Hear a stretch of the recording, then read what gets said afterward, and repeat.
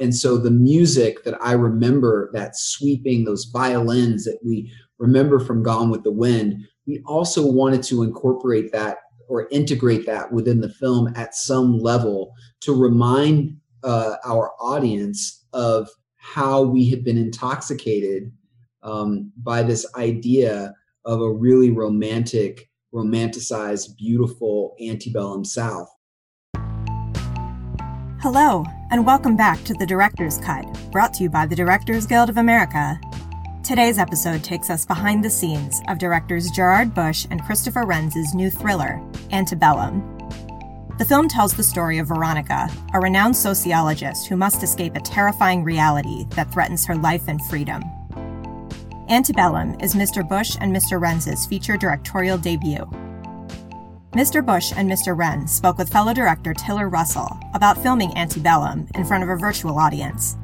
Listen on for their spoiler-filled conversation. Hello, everyone. I'm Tiller Russell, and I am thrilled to be here with you today, welcoming Gerard Bush and Christopher Renz, the brilliant filmmaking duo behind the visionary new film Antebellum. Guys, how are you? Oh, we're doing great. Yeah. Good. Hearing that music and that logo makes us miss going to these Q&As in person at that beautiful theater. Nice we get to contribute to the podcast, though. I know that I, for one, have been, frequently geeking out on it, having not being able to go to the screenings. It's nice to at least be able to hear people tell their stories and what it's like making these films. Yeah, couldn't agree more. So I wanted to start with something, which is I had read recently, there was a New Yorker article that was about Tarkovsky, and in it there was a beautiful quote that he had said, and it was something along the lines of, when a film is not a document, it's a dream. And I thought, watching your film, it really struck me as a dream, and the sort of like dreamlike nature of it, and then the dreamlike origins of the movie. I wonder if you could kind of talk us through a little bit about that initial flash and how it goes from a dream to a document to a movie. I think for Christopher and I, a lot of our inspiration does come from dreams, whether it's in a walking state, just allowing your mind to wander. But this particular dream or nightmare that I had, I would qualify it as a dream, but it felt like something so much richer in texture and really unique for me, because I wasn't at the center of the dream and I was observing it. I was observing this person, and that's what made it feel, if I would call it, extraordinary within the context of dreams that I have. It just didn't feel, it wasn't the sort of normal rotation of what I experience at night. But when the nightmare was over, I was so moved by it and moved into waking up that I used the notes on my phone to write everything down so that I could discuss it with C the next morning and figure out if this is something that would be interesting for a short story.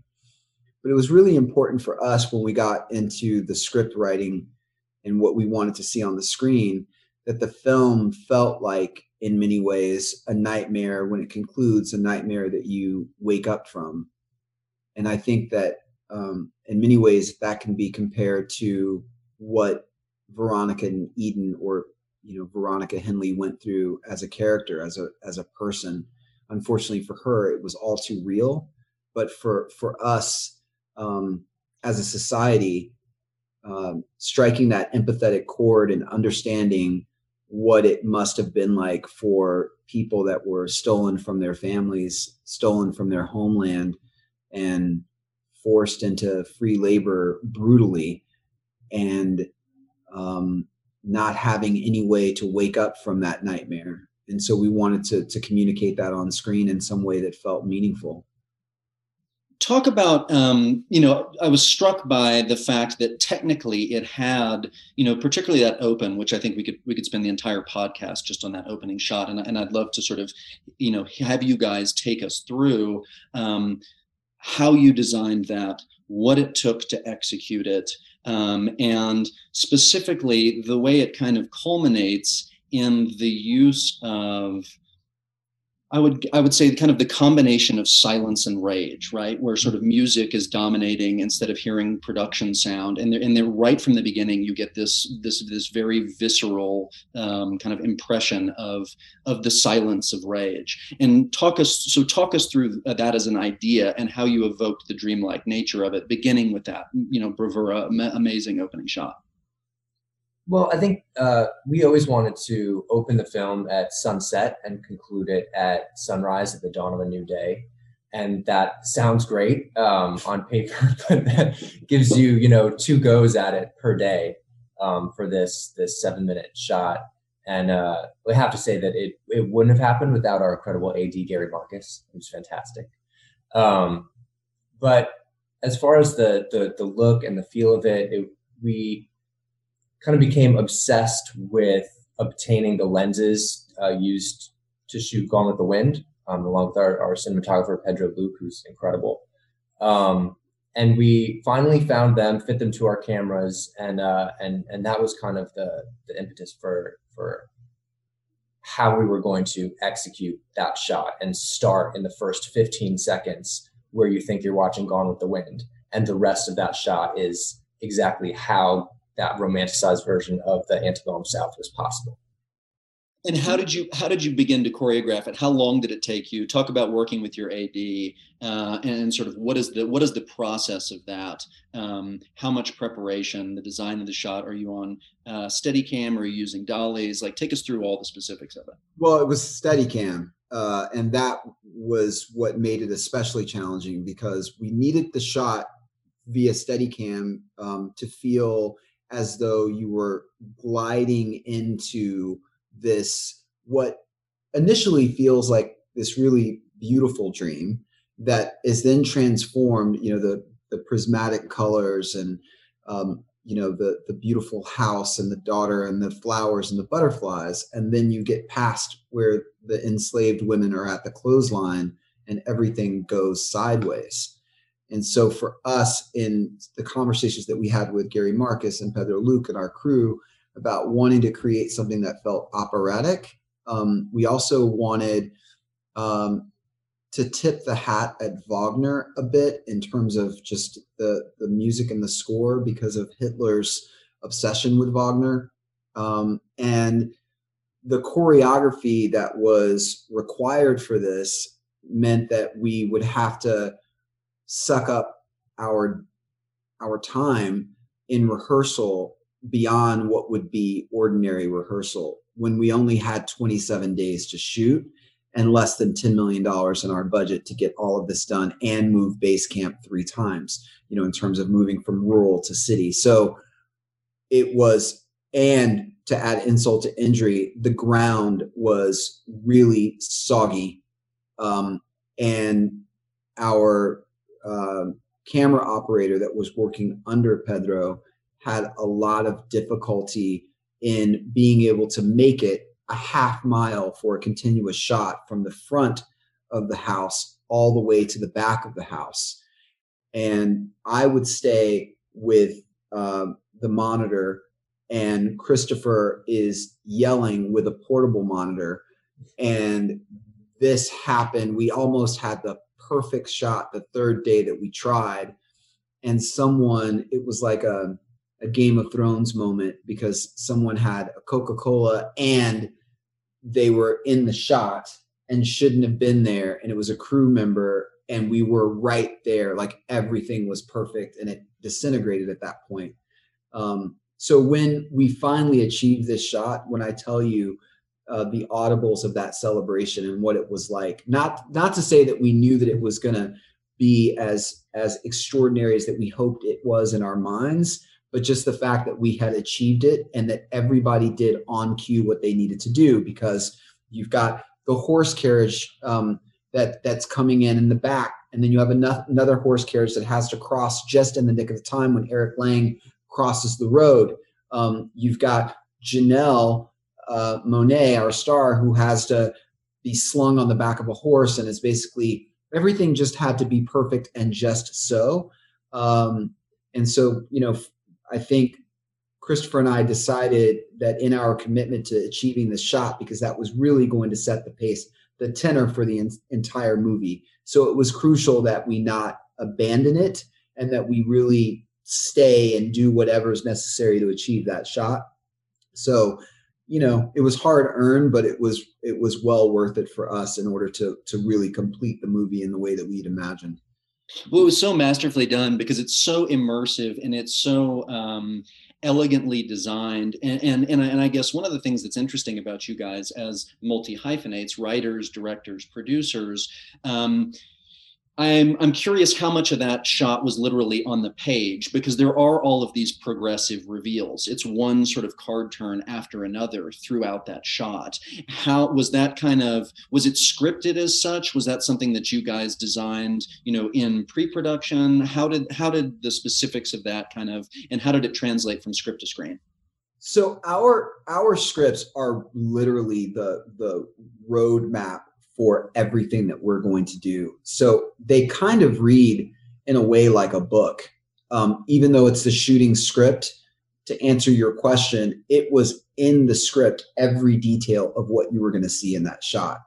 But we designed it in pre-production. We would spend 10 hours a day with Pedro designing the shot list to make it to make it perfect. And I mean, we spent a lot of time back in production getting prepared for that because we wanted it to feel, remembering that this is our first feature and, no one's ever heard of us. And we wanted to make very clear what our identity is as filmmakers from the very first frame, that you understood that you were going to have an experience.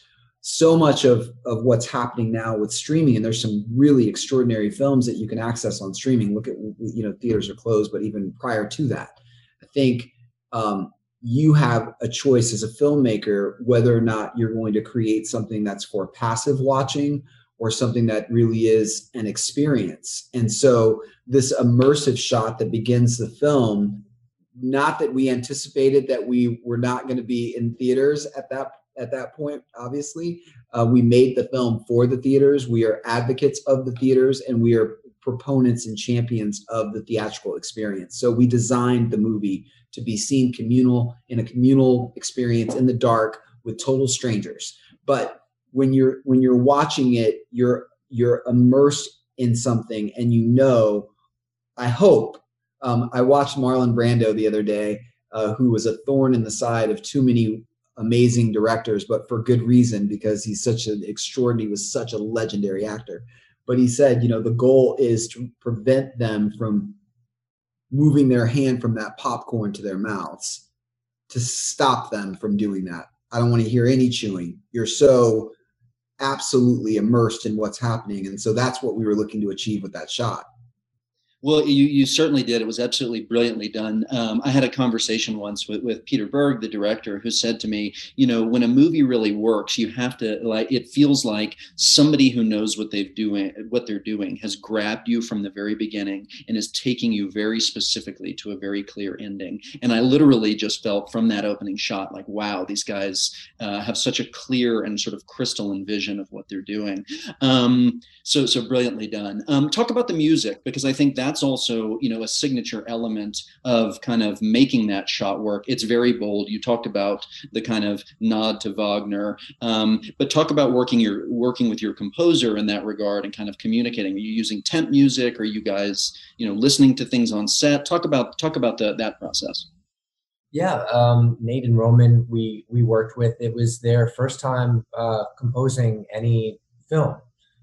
So we kind of felt, a kinship there. It was our first feature. It was theirs, and we worked with them and kind of explained the vibe and the feeling of what we were looking for, especially for that opening shot, and then that reoccurs in different ways throughout the film. But I remember us giving that direction, and then a few days later, I think we didn't get that first shot on like the third or fourth day of shooting. Everyone was kind of like depressed about it. And we get an email from Nate and Roman, and it was just those 4 notes of the intro, and it lifted everyone's spirits. It was exactly what we were looking for. It was a great email to get at 3:00 in the morning. And to be able to, we made it over to our producers and everybody else that would care. I don't care if it was crafts, everybody, to listen to it because we were so excited. And so for us, once we heard that music, we became that much more committed to making sure that we pulled this off and that it would work.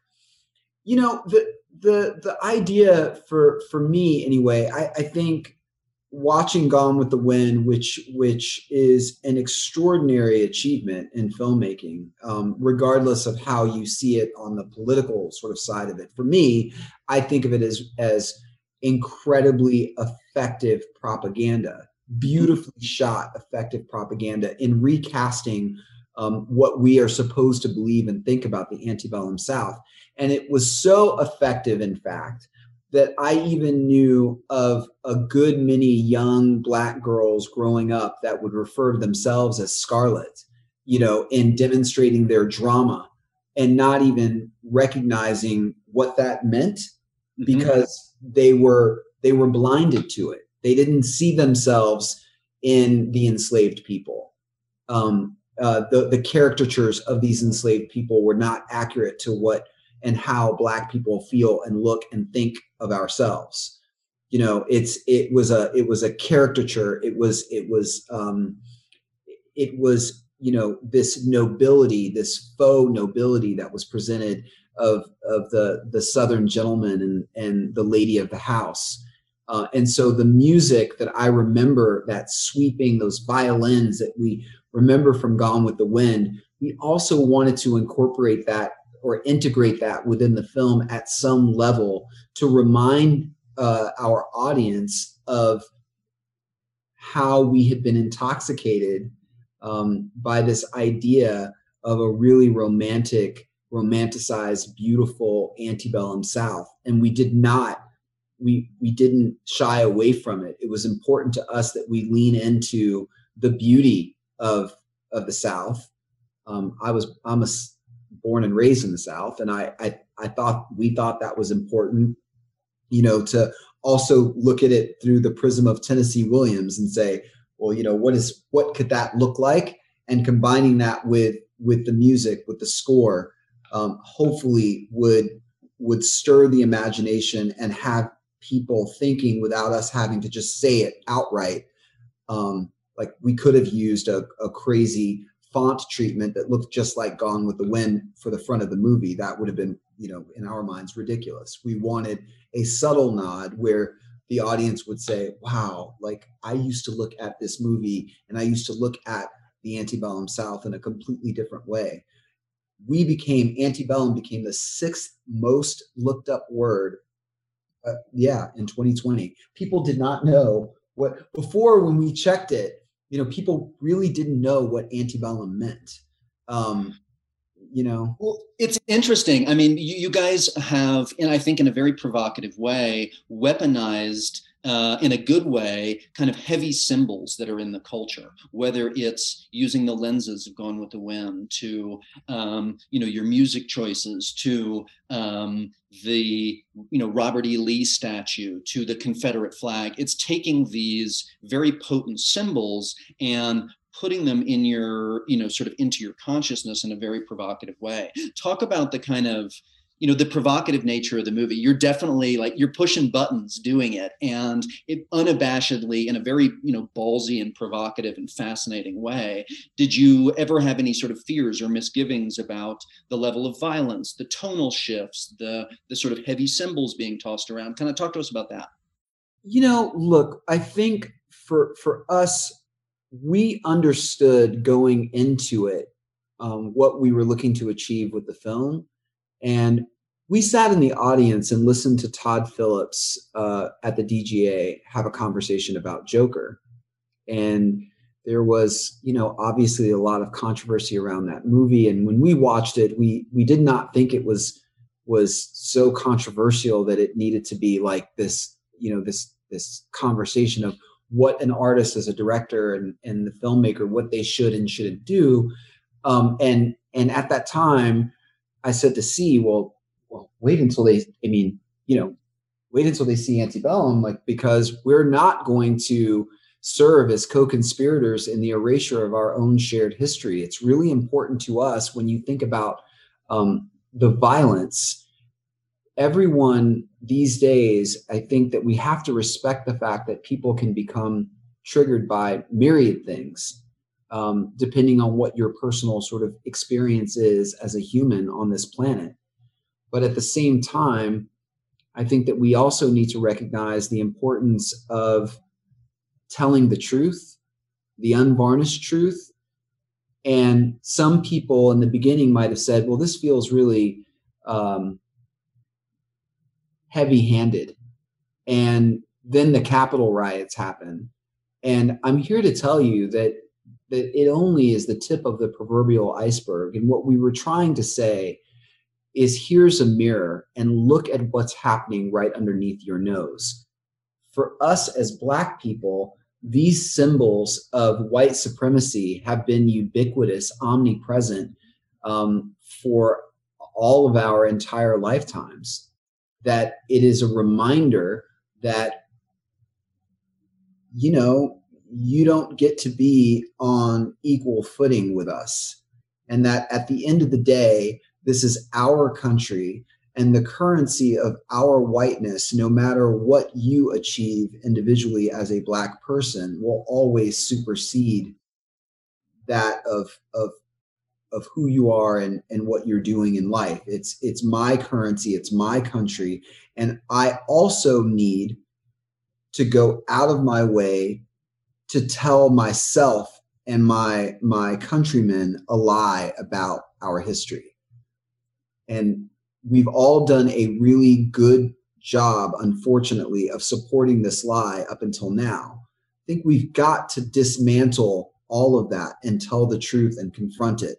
We never meant in shooting Antebellum, we didn't engage in any gratuitous violence. We wanted to actually show what would happen, what did happen in the past, and what could happen.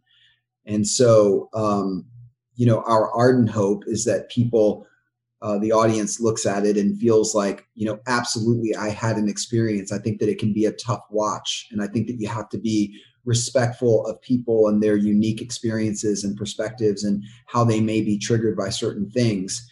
But you cannot allow the potential of someone feeling upset by seeing something for the truth to be a casualty of you trying to make something that makes people feel comfortable. I'm not trying to, and Christopher's not trying to make people feel comfortable. We're trying to do the exact opposite. We're trying to make you feel uncomfortable. To provoke you and to sort of to stimulate a reaction. There's no way to sit through your movie and be unmoved. You may viscerally react negatively, you may be put off, or you may sort of be, incredibly enveloped and moved and sort of, in tears at the end of it. But you're not going to watch this movie and say, oh, that was not an experience. It undeniably is.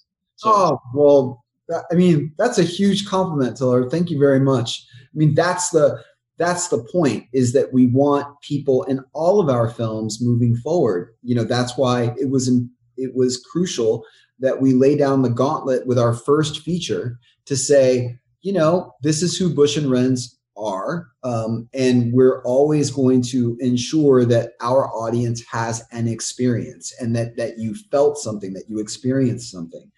And I think that it's also important. You and I were talking about something earlier, kind of offline, which I think is interesting to talk about, is that, yes, the beauty is made that much more I think the horror is made that much more horrific by the beauty. But we didn't set out, and I don't think that it was never in our minds that we were making a horror film. We were making a film that, it's hard for the studio because it's really a psychological thriller. And like I was saying to you, genre bending. It's defiantly genre bending. Yeah, but I was saying to you, it's like true crime. It's sort of like reverse engineering a true crime story that hasn't happened, to say, you know, imagine, I think that so much of what a lot of audience members have told us is the most horrific thing about Antebellum is its plausibility. Mm-hmm. Yeah. Right. That's the thing. So, and strikingly so in light of sort of when you guys began writing the script, making the film, you know, a delayed release. It's amazing to watch those sort of cultural shifts underneath it that just make it more and more like prescient and potent. And that must have been sort of strange and surreal as filmmakers to watch the world kind of catching up to sort of what you had forecast.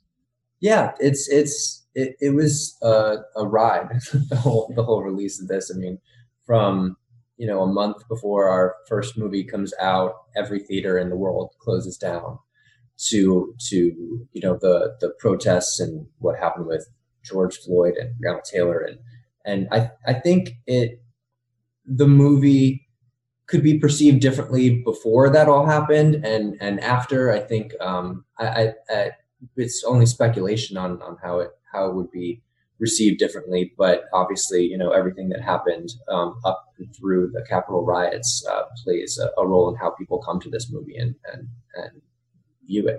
I mean, look, you know, when you're talking about anything that has to do with slavery, with the enslavement of Black people and that history of America and that shared history that we have, it's difficult. And people within my own Black community have real difficulty and slave fatigue, even within the context of something that is modern, contemporary. It's, can we get away from those narratives? And what we would say is, I think that if you're not careful, the truth will become increasingly blurred.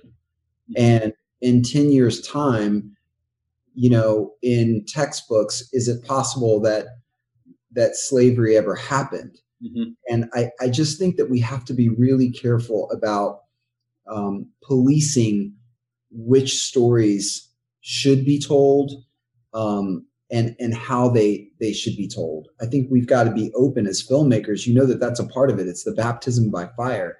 You've got to be prepared for how the audience and critics alike receive your art. And you also have to recognize that, you know, you make something that you hope stands the test of time, that it's not something just for this moment, mm-hmm. but that it's a snapshot of, you know, this film was born of the moment. It actually belongs to the period that we created it from.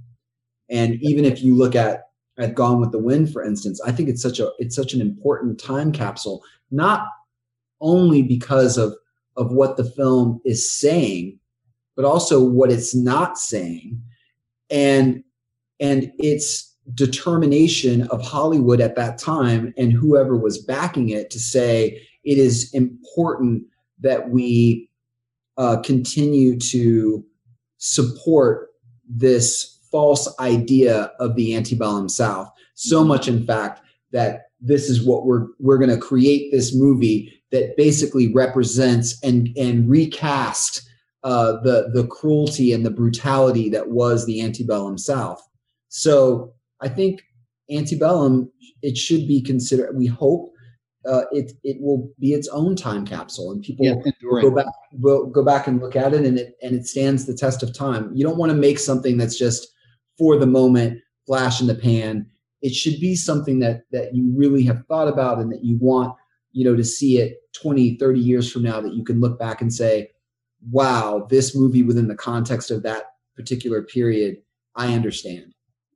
Well, an interesting sort of point of that we've sort of neglected to this up until now, which I think is like bears mentioning, is the massive tonal shifts in the middle of this movie. Like suddenly in the middle of the movie, I find myself laughing my ass off, and like that's such a dramatic kind of turn to take and card turn from the chronological shift from the past tense story to the contemporary story to the final blurring. Like, that's an incredible tightrope to walk, tonally, chronologically, and then with the sort of incredible payoff at the end. That's sort of where you get, where you understand the kind of liminal nature of it. Talk about making those turns. It felt like we filmed two different movies. By the time we finished all the work on the plantation, we got to New Orleans and downtown, and we brought in new cast that hadn't been a part of shooting on the plantation, and it felt incredibly different. And it needed to, and it was important. And I think that, we love Gabourey Sidibe. I think she's amazing. One of the reasons why it really just feels authentic, and she does such an incredible job of just bringing you in and making you feel a part of this group of women, and making it so it really hits you over the head even harder when it takes that final turn into the third act. We wanted to, when you think about enslaved people, we don't know about their stories before. Mm-hmm. Their surnames, their religion, their culture erased, mm-hmm. and permanently branded with a new surname and a new identity. And a part of the deliberate choice with the tonal shifts is to say, this is a person that is living her life, and this is what it looked like. And it was beautiful. She was someone's wife and someone's mother and a pillar of her community, and a thriving, a thought leader, a supporter of HBCU schools, just this really extraordinary person. And then stolen, plucked, and deposited in this nightmare.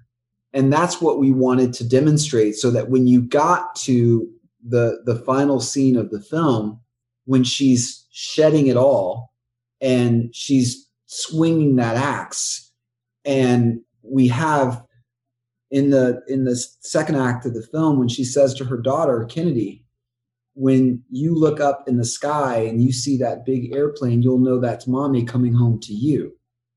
And then when we conclude the film and the plane is flying over and it hits the edge and the screen goes black, that means that she is out of this nightmare. So those tonal shifts were really deliberate, and we wanted the audience to feel, well, this was her life before. The magic trick in the chronological order, it was imperative that we immerse and intoxicate the audience with the idea that they actually are in the antebellum South. That's not for the reason of a twist. It is to show people that just by shifting paradigm and what we choose to show you in a shot versus what we don't, you would absolutely believe that this is the antebellum South, and that you couldn't achieve that without starting from when Veronica Henley and all of her people were recaptured at the start of the film, and then we take you from when the phone rings and she's back in her apartment. We want it, or her townhome in DC. We want that disorientation. We want you to not quite know where you are, and understanding that what is reality and what isn't. And so the dream state versus reality, it was just something we really enjoyed playing with. And we had to be really persuasive with the studio about why we wanted to do that, and what you wanted to conceal and what you wanted to reveal, and when, and consequently what that impact on the audience is, right? Yeah, because it's really all about when you are going to provide certain information to the audience. It's crucial the time, the time within the film that you decide to reveal the information. And so for us, shooting it in this way, and we knew that it would feel really jolting, to the audience to go from, this antebellum South to this release and relief, this respite from all of this horror and intensity was quite deliberate. And I think, at least to some extent, it keeps some people, after they've had a hard, for some people it's difficult, those first 28 minutes. And so when you're in the modern era and you get this break from that, but you also see her, Veronica Henley, in all of her glory, and you understand the tragedy of what was lost in stealing or trying to steal this woman's humanity. How did you map the performance with Janelle? Because it is such like those card turns and your ability to connect with her in the different sections of the movie, because you literally can't tell where the movie is going. And yet there's a beautiful consistency of character and kind of progressive reveal, such that when I got to the end, I was like, oh, I need to go watch the beginning of this movie again and rewatch the opening shot. Talk about sort of mapping that out with her and sort of having how you achieved the continuity and evolution of the performance with Janelle.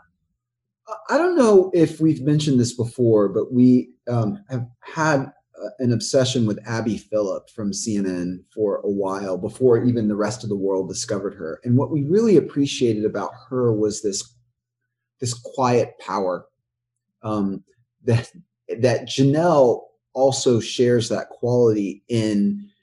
There's a quietness. I mean, people know about Janelle Monáe as the electrifying performer on stage. But she has a furnace that burns within her that is veiled by this quiet and composed veneer. And that is probably the primary reason that we were so excited about having her in this role, because that is the consistency that you're talking about. That thread is that Veronica she has a certain agency over herself and her life and the way that she comports herself. And the entire time, there's so much going on that she's plotting and planning without revealing. And I think the enslaved people, even in the original antebellum South, so much of the time they had to act, they had to perform in hiding what they really thought and what they were really up to and what they were really planning, just as a matter of survival. And the vestiges of that still remain with us as Black people today. Sanford Biggers, who's a dear friend of ours and one of the most celebrated living Black artists today, he was a consultant on the project, and we talked a lot about code switching and what it means to have to present yourself in one way in order to just survive from being pulled over by a police officer, or to just get that job interview when your name is Tariq Johnson, and how you must sound over the phone in order to even get access to an interview. So these are all sort of qualities that Veronica Henley had to understand and adopt early on in her life and carry them through. So all that she used in her real life as Veronica Henley, all of those tools that she earned along the way in her life, she was able to apply those same tools in order to liberate herself from that nightmare. Even if you go back to just the basic of, her yoga practice, and her yoga the payoff of that was beautiful. One of the ways that she was able to, every single thing that she had at her disposal to say, how can I liberate myself and free myself from this nightmare and hopefully all of these people, I'm going to take all of those tools and use it. And so that's what you saw. It wasn't Veronica and Eden. They shared that same methodology in the way that they would approach their lives. And so, she was just as sort of quiet and reserved and confident and constantly making her way through it, of how I'm going to solve this problem and get away from these psychopaths. So talk about there's a wonderful symmetry to the film, and there's also an incredible use of color. You can really sense the kind of architecture of the design. I wonder if you can kind of talk about both those things. And by symmetry, I'm talking about the use of the rope in the opening scene as it's mirrored in the closing scene. But the use of color I thought was so striking, from the individual color palette of the dresses to the white and brown horse in the opening shot to the striking green dress at the end of it. It was obviously so clearly and lovingly designed. Talk about color and symmetry. Well, color was a huge discussion from even when we were writing it through pre-production and when we were working through color with Mitch at the end, who was incredible. Mitch Paulson. Yeah. Yeah, you mentioned the green dress, and we show Veronica thriving and just beautiful, really, in the green dress in the modern world, juxtaposed to her green dress, and we see her in the antebellum South. And color was huge because there are many scenes where you look at it and the landscape, and it's just a beautiful landscape and a beautiful shot, and the horror that was going on next to it, really pumping up the beauty of it, only intensified the horror and the feeling of horror that you had while watching. I mean, we every little detail, we wanted people to have as much sort of, I don't know if fun is the appropriate word, in discovering the Easter eggs that we laid throughout this movie. In what we were trying to say, in that the William Faulkner quote in the beginning, the past is never dead. Never dead. It's not even it's not even the past. Is essentially that is the architecture for the entire film. Mm-hmm. Is creating these. If you look, for instance, in the hotel, which I thought it was, in New Orleans, which is one of our favorite towns on earth. We went to this hotel, and they had this beautiful mural painting of these women sitting in front of a plantation that looked almost identical to where we shot Antebellum. And they were picnicking with Dom Perignon, and they had their big ball dresses on, and the Southern gentlemen were on their horses. And we said, well, that's exactly Antebellum. But more than that, here it is that you've got people like myself that are in a lounge in an upscale hotel having to look at this mural in the backdrop, and it is right under your nose. It's all around you. So when you look at Veronica Henley at the hotel, when she's asking for the concierge to make a reservation for her, and the woman who is the microaggression that takes place right behind her is a painting of a plantation. Mm-hmm. And she's also the same woman that was in the tent that was walking with Jenna Malone. And you'll miss it if you don't pay attention. So all of those Easter eggs, those were built within the script. And we worked very closely with our producers, Zev Foreman and Sean McKittrick and Ray Mansfield. We wanted to really and Sanford Biggers, our consultant on the art side, and Jeremy Woodward, who is just an extraordinary production designer, to make sure that throughout the film, you knew, hopefully, as an audience member, that you need to be alert and active, because everything means something, and all of these symbols are tied together in some way. And so I'm so happy to hear that you, as a fellow filmmaker, even noticed that, because it meant so much to us as the architecture of the film. And in terms of the Technicolor, we wanted this sort of Technicolor, super vivid, when we're talking about the Antebellum sort of plantation. And then we wanted something that felt obviously more desaturated and almost a little bit grainy, like a 70s film quality for that second act. And then we wanted to come back to something that, yes, you're back in the Antebellum South in that plantation, but you're back with different information. And so now that you have different information, we're going to make some tweaks so as things that you're looking at, and we finally reveal that when you're looking over the sky, this airplane, because I oftentimes would think when Christopher and I were traveling that, the atrocities that are happening within this country, and that we fly over and we don't even know the suffering that's going on underneath these planes as we go to and fro. And I can't imagine anything more horrific than being kidnapped and enslaved in a modern context and being in a place you don't know where you are. And these people are obviously completely out of their minds. It is a collective psychopathy that has happened. And they're going to kill you if you try to get away. They'll kill you dead as soon as look at you. And overhead, there could be an American Airlines flight of people going to Cancun. Right.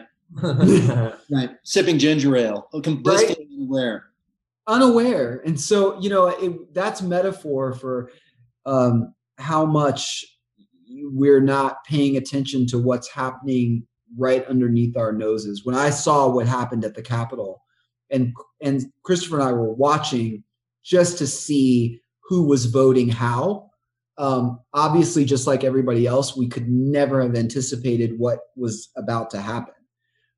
But people that don't believe, we've always believed in the potential of collective psychopathy of a society, and how it can metastasize at such a breakneck pace that before you know it, it has engulfed a society. Yep. It happened in Nazi Germany. Yep. It happened here in America, in Antebellum America. And if you don't think that it could happen again, I think that we're really naive and ill-informed about our past. Well, I would love to just sort of end on thanking you guys for this is such a bold and original film that you've made that sort of forces us to confront all of these things that are right there, beneath our noses and seething and roiling the culture. And you managed to bring it through with such profound originality in such an uncompromising way. So thank you so much for bringing it into the world. Oh, thank you, Tiller. Thank you for the conversation. And congratulations to you. Your film came out on Friday. Silk Road. We're very excited to see it. We're going to see it tonight. And we're big fans of your work. So we're honored that we were able to have this conversation with you today. So thank you for taking the time to talk to us. And thank you for everybody that even showed up to hear us chat about geeking out about film and Antebellum. It's been an honor and a pleasure. I can't wait to see what you guys do next. You're amazing. Oh, thank you. You too. Thank you. Take care, you guys. Thanks for listening to another DGA Q&A. If you'd like to hear more, The Director's Cut is available wherever you listen to podcasts. Stay tuned in the coming weeks as we bring you discussions of films from Nate Parker, Aaron Schneider, and Gabriella Cowperthwaite. And be sure to subscribe, rate, and review. We'd love to hear your feedback, and you can help fellow film buffs find the show. Thanks again for listening, and we'll see you next time. This podcast is produced by the Directors Guild of America. Music is by Dan Wally.